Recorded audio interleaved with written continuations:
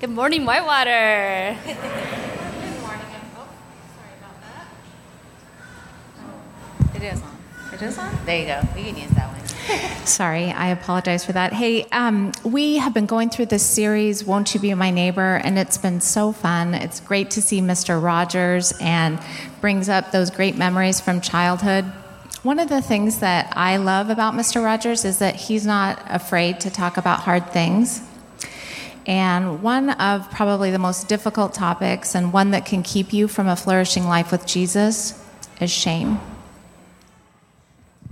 And so we brought in Katie Schiffelbein. Hello. This isn't our usual. George is in Sierra Leone this week, and this is his sister, Katie. She is from Idaho, and believe it or not, she's little, but she has a PhD in organizational health and wellness, and so we're excited to have her here today and kind of have more of a conversation and whatnot. So thanks for being flexible with us and whatnot. So we'll let the PhD, Dr. Schiffelbein, take it away. Hi, everyone. How are you doing? Good morning. I'm so happy to be here. I'm excited to join Tammy and Sarah on stage, and we are going to be talking through shame, which is a delightful conversation to have. Are you excited you came today?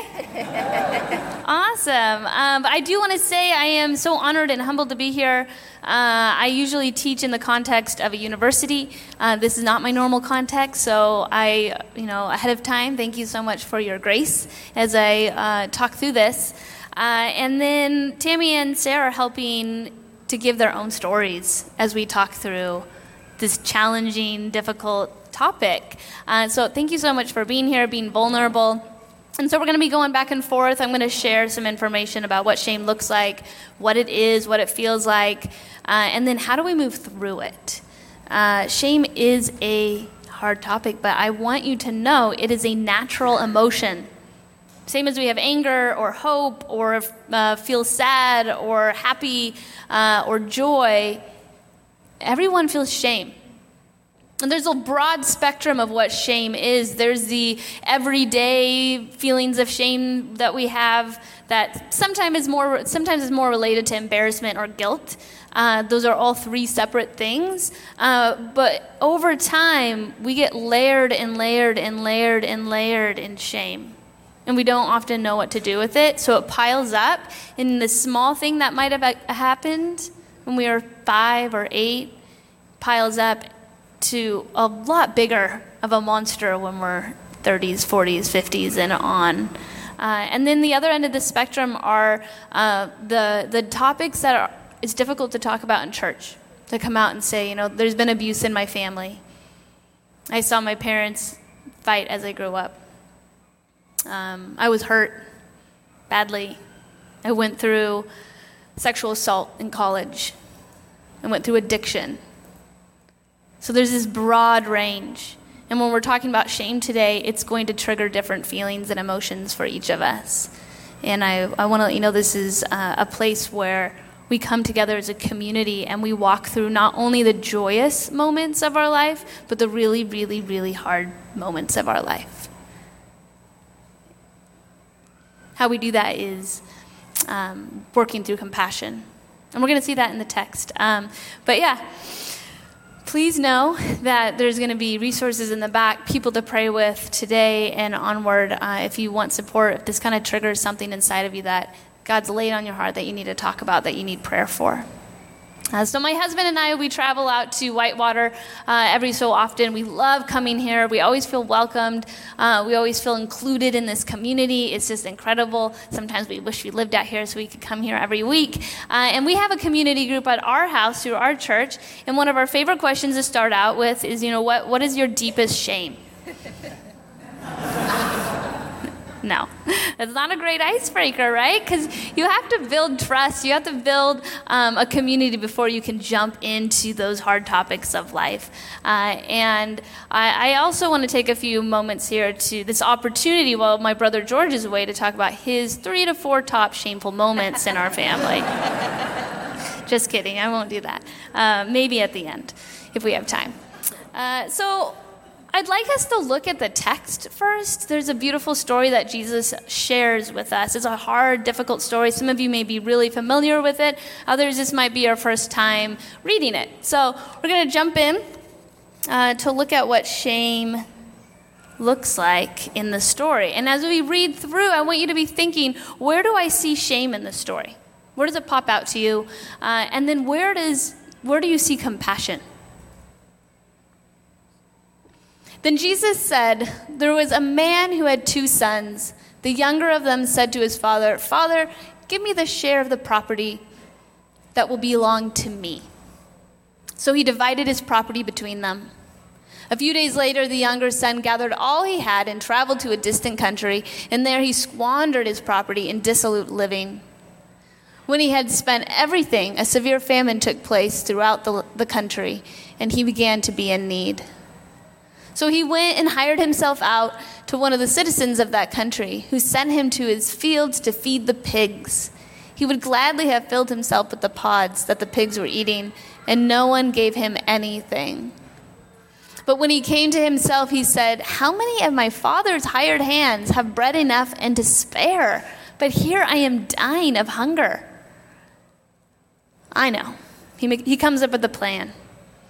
"I will get up and go to my father, and I will say to him, 'Father, I have sinned against heaven and before you. I am no longer worthy to be called your son. Treat me like one of your hired hands.'" It's right here that we see shame. It's right in the text. I am no longer worthy to be called your son. Through his behavior, through the choices that he made, to leave his family, to run away, to just go do what he wanted, to live his best life until it was no longer his best life.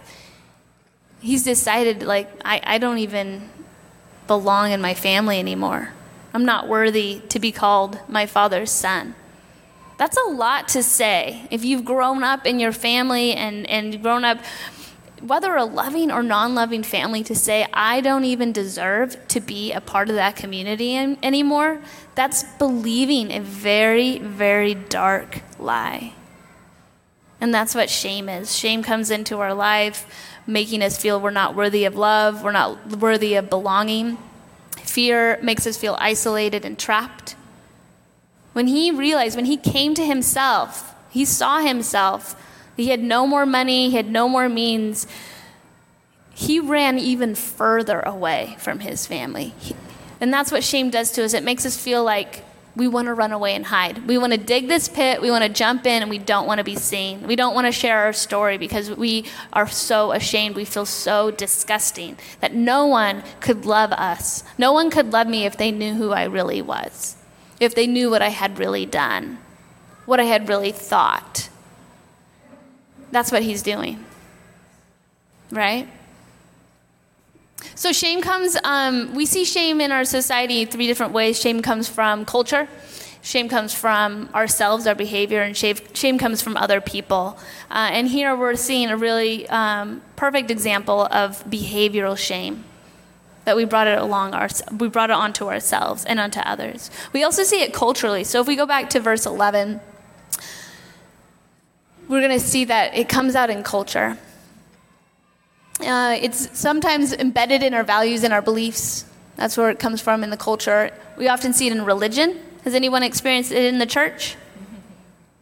I see some nods. And popular culture. So believing and living into the lie that shame starts telling us is making the choice to stay where we are. To stay in the muck, to stay in the grossness of what we've decided we've become. But God does not want that for us. He wants us to turn toward him, turn towards the light. Shame is an indicator that something's wrong and it needs to be fixed. So if we go back and look at verse 11, we're going to see it in the text. So the son goes to the father and says, I want the property you would give me. I want my inheritance. And in this culture, and I would say even our culture, if I went up to my dad and said, I wish you were dead, please give me my money, it wouldn't go across well, right? My brothers would probably be really ashamed of me. My family, my friends, my church, my village, the people around me would be like, this is shocking behavior. Why would you bring that onto our family? Why would you bring that onto our community? You're telling us you don't want us. You're telling us that we are nothing to you. The village probably sees the father as foolish, that he would even give the inheritance to his son. And the older brother is probably feeling very angry right now. Why would you do this? Why would you bring this shame onto our family? And so we see this culturally also in our culture. We feed into the values of our culture. Social media, Facebook, Instagram, Netflix, what we see in magazines when we're sitting at the dentist, what our friends are saying, what we're talking about, what lifestyles we see. That starts becoming our values. And it doesn't normally make us feel good. When I'm like going through my Instagram in the morning or going through Facebook, half an hour later, I don't usually feel better at the end of looking through my Facebook. I usually feel a little down, like, oh man, I'm not enough. I'm not smart enough. I'm not cute enough. I don't have cute enough things. I'm not intelligent enough, right? There's always someone who's better. I'm always comparing. And I can be comparing, like, the positive things, the things that I think I do well in. I'm also comparing, like, my own shame, my own guilt. And it could be like, well, at least I'm not like that person, right? Or it's like, if only I could be like that person.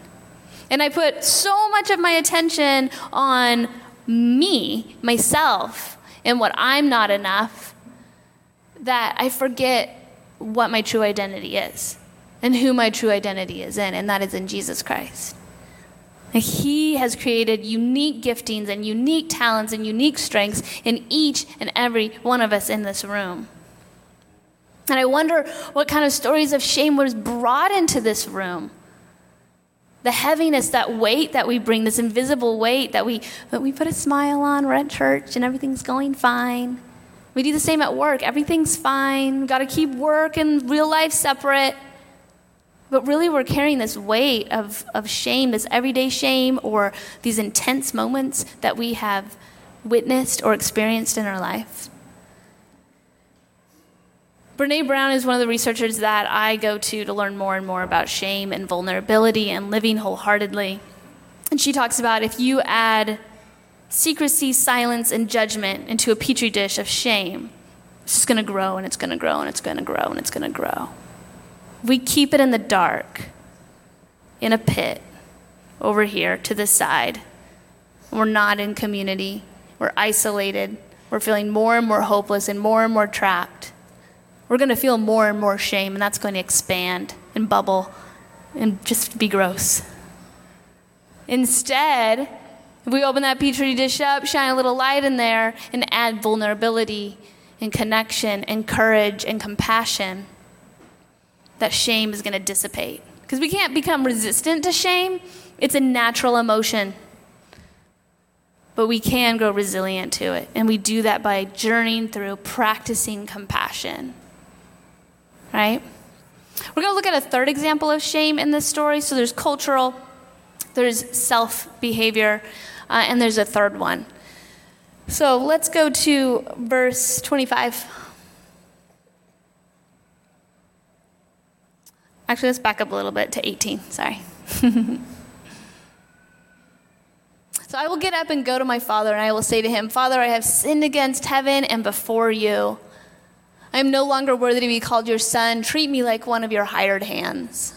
So he set off and went to his father. But while he was still far off, his father saw him and was filled with compassion.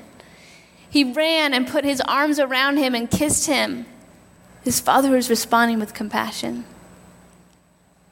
Then the son said to him, Father, he's said this over and over again. He's been practicing this script. Father, I have sinned against heaven and before you. I am no longer worthy to be called your son. I'll be your servant. But the father said to his slaves, Quickly, bring out a robe, the best one, and put it on him. Put a ring on his finger and sandals on his feet, and get the fatted calf and kill it, and let us eat and celebrate. For this son of mine was dead and is alive again. He was lost and is found, and they began to celebrate. He's just so excited that his son is back, that his son has returned. Now his elder son, the older brother, was in the field, and when he came and approached the house, he heard music and dancing. Ooh, this sounds like a party. He's so excited. He called one of the slaves and asked, what's going on? I bet he's super excited. If I heard the Whitewater Band from far away, I'd be like, yeah, something's going on. And he replied, your brother has come, and your father has killed the fatted calf because he has got him back safe and sound. With the older brother, he became angry, and he refused to go in. His father came out and began to plead with him. But he answered his father, listen, for all these years I have been working like a slave for you, and I have never disobeyed your command. Yet you have never given me even a young goat so that I might celebrate with my friends. So we can have a little party to the side with a little goat. But he answered I already said that. But when this son of yours came back, who has devoured your property with prostitutes, you killed the fatted calf for him. Then the father said to him, son, you are always with me, and all that is mine is yours. So shame comes into the story again from the voice of the older brother. He has done everything his father has said. He's been responsible, dependable. He's working hard. He hasn't rebelled. He hasn't fled the country with all the money. He hasn't shamed his family. Right? I never did this, and I never did that, and I worked like a slave for you. I can relate to that. I worked so hard. Why would you reward him? Feels terrible. So this older brother is keeping the younger brother in shame. Have you ever experienced that, where you've behaved poorly and you've had this shameful moment, and then you're starting to work through it? There's consequences with behavior, right? Showing compassion does not mean that there's no consequences, that we don't ask for forgiveness, that we don't restore relationships. It's not an excuse. But we're here, we're called to journey with one another, to love one another, to walk through that crud with compassion, with love, without judgment. And this older brother takes this moment not to go, man, welcome back. We got to talk about a few things, but welcome back and I love you. Instead, he's like, no, you should feel shame. You should feel that way. You should stay in that pit. You've shamed my family. So I have 3 animals, my husband and I. We have 2 cats and a dog, Luna, Otis, and Wally, our sweet little poodle. I tend to be a dog person. And we have this culture in my family where we all know, and we have all agreed that we know where to go to the bathroom in our house. It's very important. So our cats, they go in this gross box. Our dog goes outside, and he's pretty good about holding it throughout the day. And then my husband and I, we use the normal human bathroom. It works really well until this summer. And my husband was gone. He was out of town. He usually takes care of the cat stuff because he comes from the crazy cat family. I love them dearly. And I come from the dog family, so I take care of our dog part of the time. And I sit down on my couch. I'm so tired at the end of a day. It's like a Friday. I'm going to be traveling the next day, and I just want to relax a little bit. And this aroma hits my nostrils. It's horrendous. And I look to the side, and I realize that Otis, the cat, has not followed our cultural rules in our house. And he has determined that the couch is his new box. Yeah. I was furious. I was so upset I didn't even know what to say. So I'm just like, bad Odie, bad cat. You do not do this. This is so disappointing. This is terrible. And I'm so upset. And he just goes, what? Like a cat, he doesn't care. He's decided what's going to happen in our house, and that's what the rules are going to be. I look over to the side, and my dog, who's done nothing wrong, absolutely nothing wrong, he's just laying on his chair, has rolled over onto his back, and he's just quaking, shivering, shaking, and he starts to put his paws over his eyes. Yeah, he's taken on that shame of Otis. He's seen it and he saw it, and then he starts remembering, I remember when I didn't go to the bathroom outside. And he hears my words of, Odie, you bad cat. And he goes, if Odie's a bad cat for doing that, I must be a bad dog. I'm a bad dog. His identity is in what he did. And that's the difference between guilt and shame. And walking through shame is, if we choose shame, it's, I am wrong. I am a mistake. God made a mistake for making me. Versus guilt, where I made a mistake. I did something bad, right?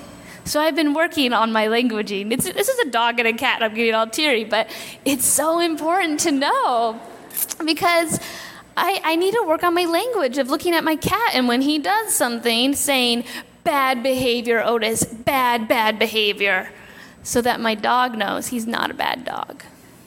My cat can know he's a bad cat, but no, just joking.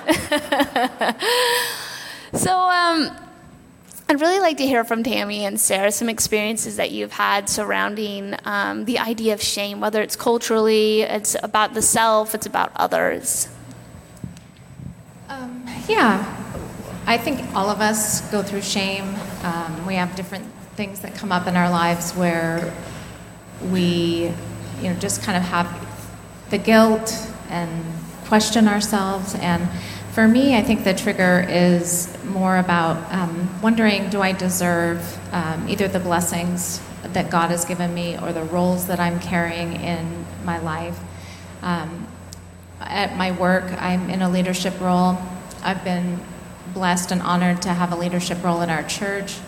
I ask myself, with those things, do I really deserve those? If everyone knew all of the pieces and parts of me, would they still think that I deserve this role? And one of my most important roles is being a mother. And don't even get me started on mom guilt. I think you guys all understand the shame that we carry as moms if we are enough or doing enough, or so. Yeah, those are some of my examples. Thank you so much. And it's like, whoa. The light was on me earlier. I was like, whoa, I don't want that shining bright light either.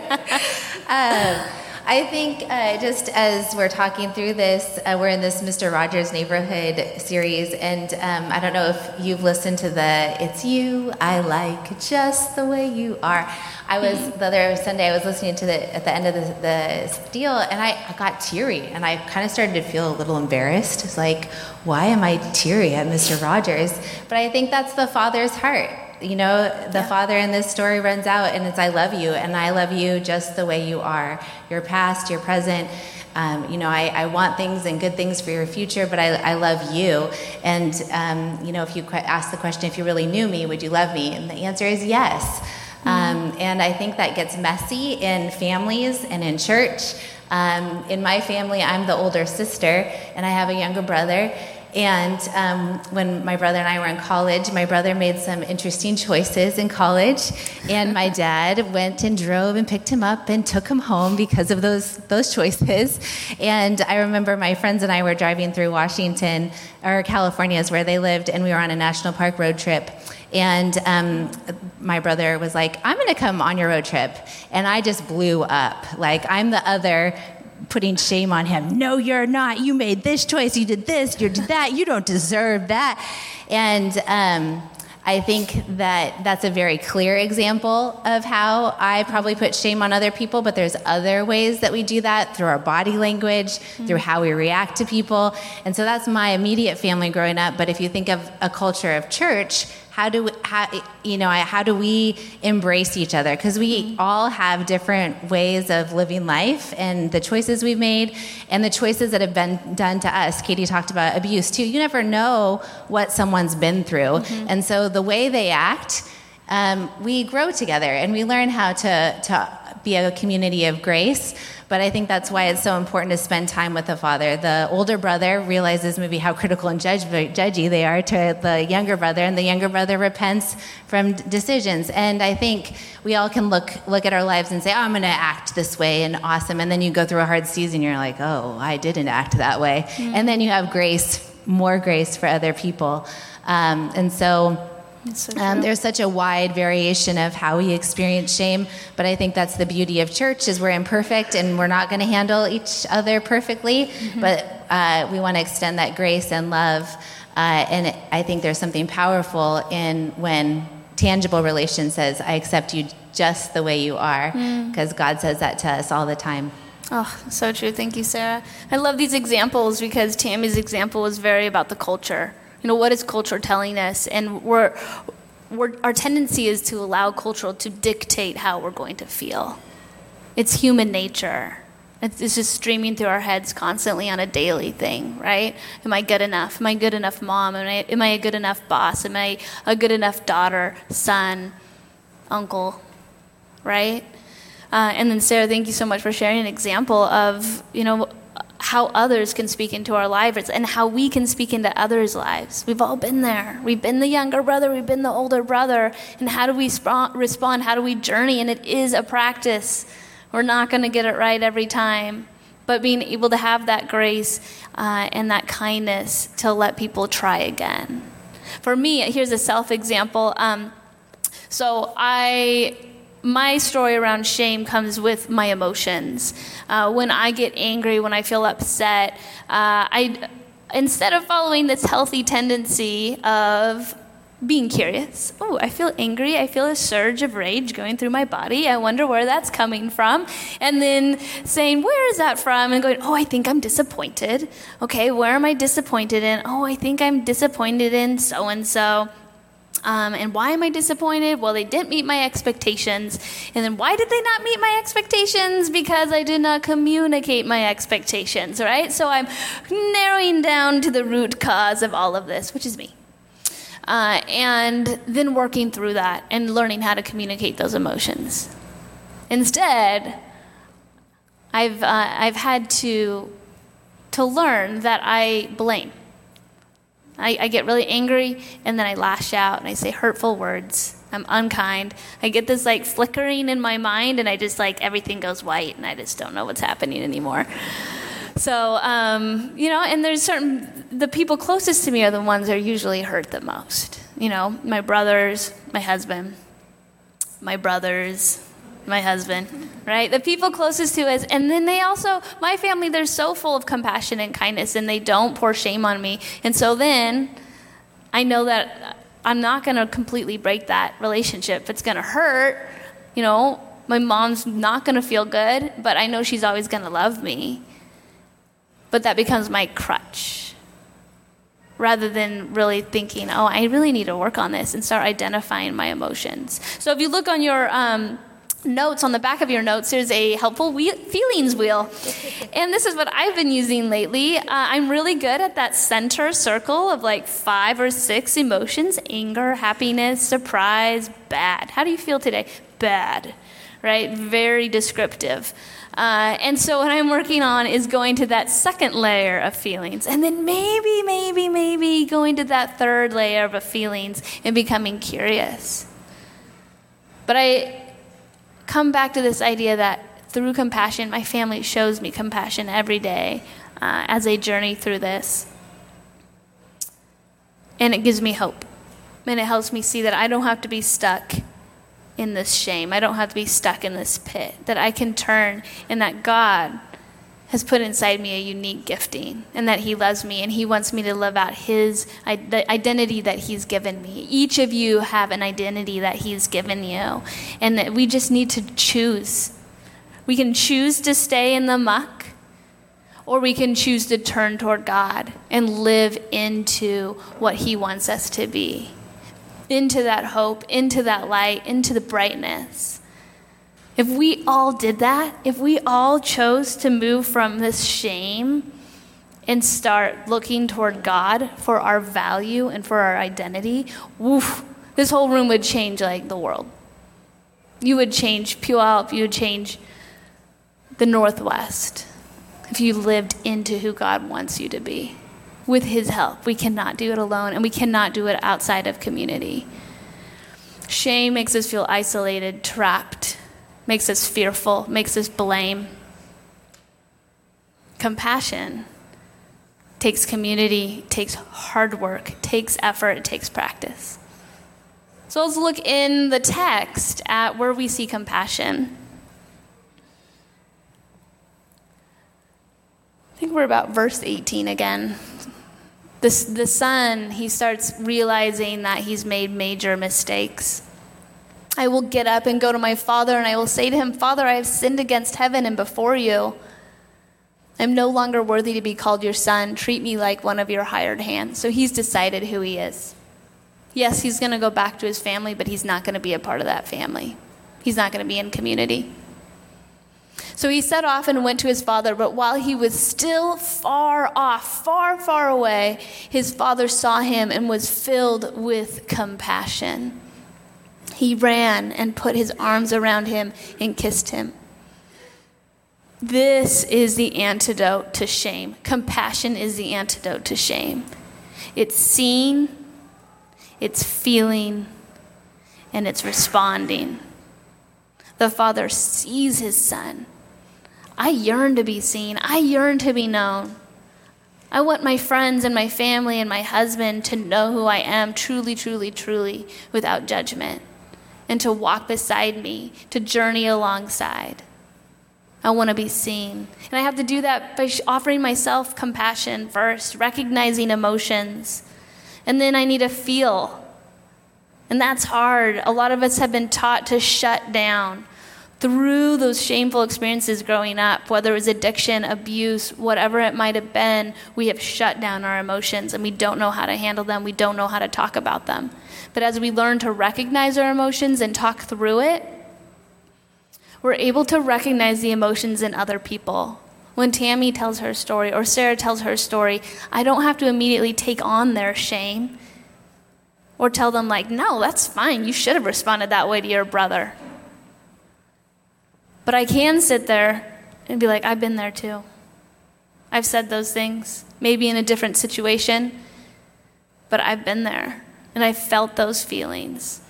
So coming alongside, journeying, and then we embrace and we respond. The father embraces his son, he kisses him, he hugs him.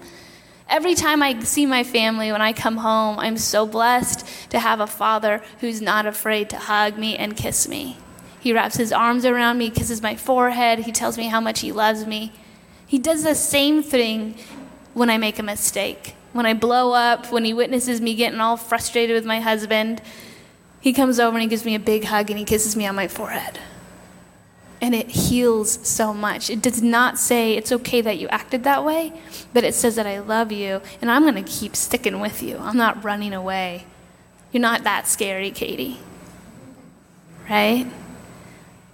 The Father loves us so much, and he wants us to move from shame. He wants us to see who we are, the person that he's made us to be, and begin to turn toward him, to walk along others, because we have to do that. And it's vulnerable, and it takes courage. It takes so much courage. This is not an easy path to live, but it is so rewarding, and it's so beautiful. Compassion is a practice. So the father sees, he feels with, he responds to his son. And that's what we're called to do. Join a community group if you haven't done that. Join a community group. Find a few people that you can trust, that you can share your story with, and begin practicing sharing your story connected to the identity that God has created in you. Change, reframe who you are. Reframe who you are through the eyes, through the lens of God. Not the lens of culture, not the lens of social media, not the lens of Netflix, not the values that we see other people living out every day. We need to find our value in God, in the text, in who he is, and who he's called us to be. So thinking about compassion, what are some stories and some experiences you've had with compassion? Well, what I think of with that is my first experience with church. I guess when I was a young person, I went to church with my grandmother, and we were attending the Catholic Church. And what I heard and what I remember about church is a lot of feeling unworthy. I remember the very specific text of some of the things that were talked about, and that unworthy thing definitely followed me through my life. And when I came to Whitewater, one of the first things that happened is they were playing stories, and they were talking about things that seemed hard. They were talking about addiction. They were talking about brokenness, and somehow there was still love. There was still welcoming. They knew that that those people had gone through that, yet they belonged here at Whitewater. And so I thought, maybe this is a place for me where I can be real, I can be broken, and they still want me, and they think I'm worthy. I'm worthy of a relationship with Jesus, and I'm worthy of a relationship with them.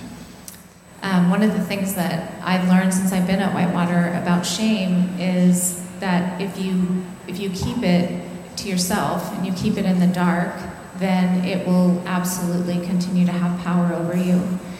And the way that you can release yourself and turn it over to God is sharing it through people that love you, people that are your community. Our community here at Whitewater, your community group, people you trust that really know you. I just tell you I know it takes courage to come through shame and get on the other side of it, but I encourage you to share it with someone. Thank you so much, Tammy.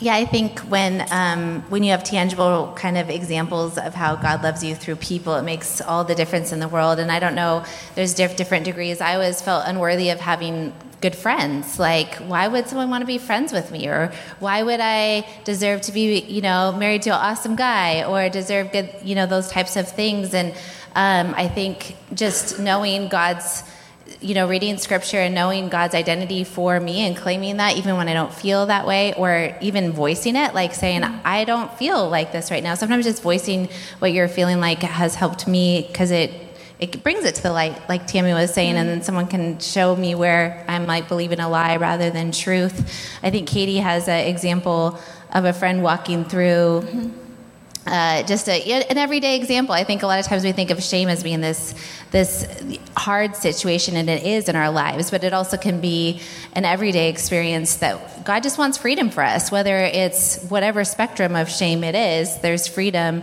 in what that might be. So maybe you'd want to share that story. I would. You guys all want to hear about my shameful stories, right? And so it's kind of connected. I call it the bookshelf incident. And so my frustration and anger came out one day when I realized that there's been a plank of wood sitting in our garage for 3 years that I wanted to turn into a bookshelf. And that turned into me being kind of bitter and upset that my husband hadn't put up my bookshelf yet. And then I was also disappointed in myself because this bookshelf wasn't up. So this one day I grabbed that shelf and I'm like, this bookshelf is going up and I do not need his help. So I quietly snuck it upstairs. It's like 8 feet long. I'm barely 5 feet tall. So it's this huge plank of wood. Bring up my little tool bag, measure it all up. I'm going to be the best carpenter ever, and try to drill in the screws and measuring it, and it's not working, and it's not working, and it's not working, and I'm getting more frustrated, and my husband comes in so kind and compassionate and says, I would love to work on this with you. And I'm like, no, you don't want to do this. Like, this is my project. And I didn't even communicate that to him. I just kind of glared. And so he tries to help, and he works through it, and we measure, and we put it up. It doesn't work. We measure, and we put it up, and it doesn't work. And we do that like 8 times, and it never works. And so there's holes all over our walls. There's still holes all in our walls. And we realized the reason it's not working is because the plank has been warped. And so our measurements were pretty perfect, but the warped plank kept moving and adjusting. So it was an emotional, miserable night. I was disappointed. I was exhausted because we were holding this heavy piece of wood up. We both were just really frustrated. And the next morning, of course, was church. So I have to go to church.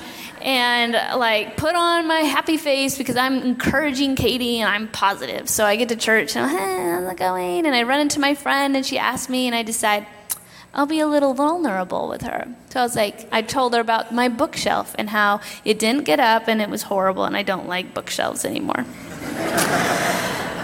And so I made it through that conversation without actually having to tell her what went down. And later that afternoon, finally home, kind of in a bad mood still, having that emotional hangover. And I get a text from her, and she goes, hey, I was thinking about you, and I was thinking, I think there was something a little deeper going on than just a bookshelf. You want to chat? My friend saw me. She saw who I was. She saw what I needed. She knew there was something more. And it's because we live in community. And I've had to be vulnerable with her. And she walks alongside me. So she invited me to a picnic, and she brought Oreos. She's pregnant. I don't know why she brought Oreos.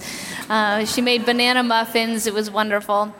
And she just let me talk, and she heard me, and she felt with me, and she empathized. She didn't say, Katie, that behavior was great. Aaron deserved you being really cruel and mean to him and blaming him and glaring at him. But she knew how I felt. And then she responded, and she told her own stories, and she told me where she's at in life, and we grew deeper. And then she prayed for me, and she brought it back, and she said, this isn't who you are. Who you are is in God. And he's going to help you work through this. And I'm going to journey with you. I'm not going to run away. And that's what we need. We need people who are going to walk through thick and thin with us. They're going to call us out. They're going to speak truth into our life, but with kindness and love and compassion and at the right moment for doing that. Right? So I challenge you and I encourage you to find people in your life at Whitewater where you can walk along in the challenge, and that they can call out your worth, and they can say, God loves you. He's created you. He wants you. He did not make a mistake. And let them journey with you. That's the hardest part, allowing them into your life to journey with you. Because each of you are worthy of love and belonging. And God wants you in his family. Okay? Thanks for doing something a little different with us this morning. We appreciate your audience. I'm just going to pray for us as we move into worship. Lord, I thank you for each person in this room. I thank you that you see them. You see their past. You saw their week. You see their heart. You see their hurts. You've seen the things done to them that are unjust and how we respond. Lord, I thank you that despite all of those things, you can bring healing and freedom, Lord, and that you love us just the way we are, that you have a path of freedom for us, that you want to bring joy to our lives, you want to bring blessing to our lives. And I just pray as we worship, Lord, I pray that we would lay those things on the table, that you see us, that you love us, and that you embrace us every step of the way. And so I just pray that as we worship, that we'd really kind of lay those things out and find freedom. In Jesus' name, amen.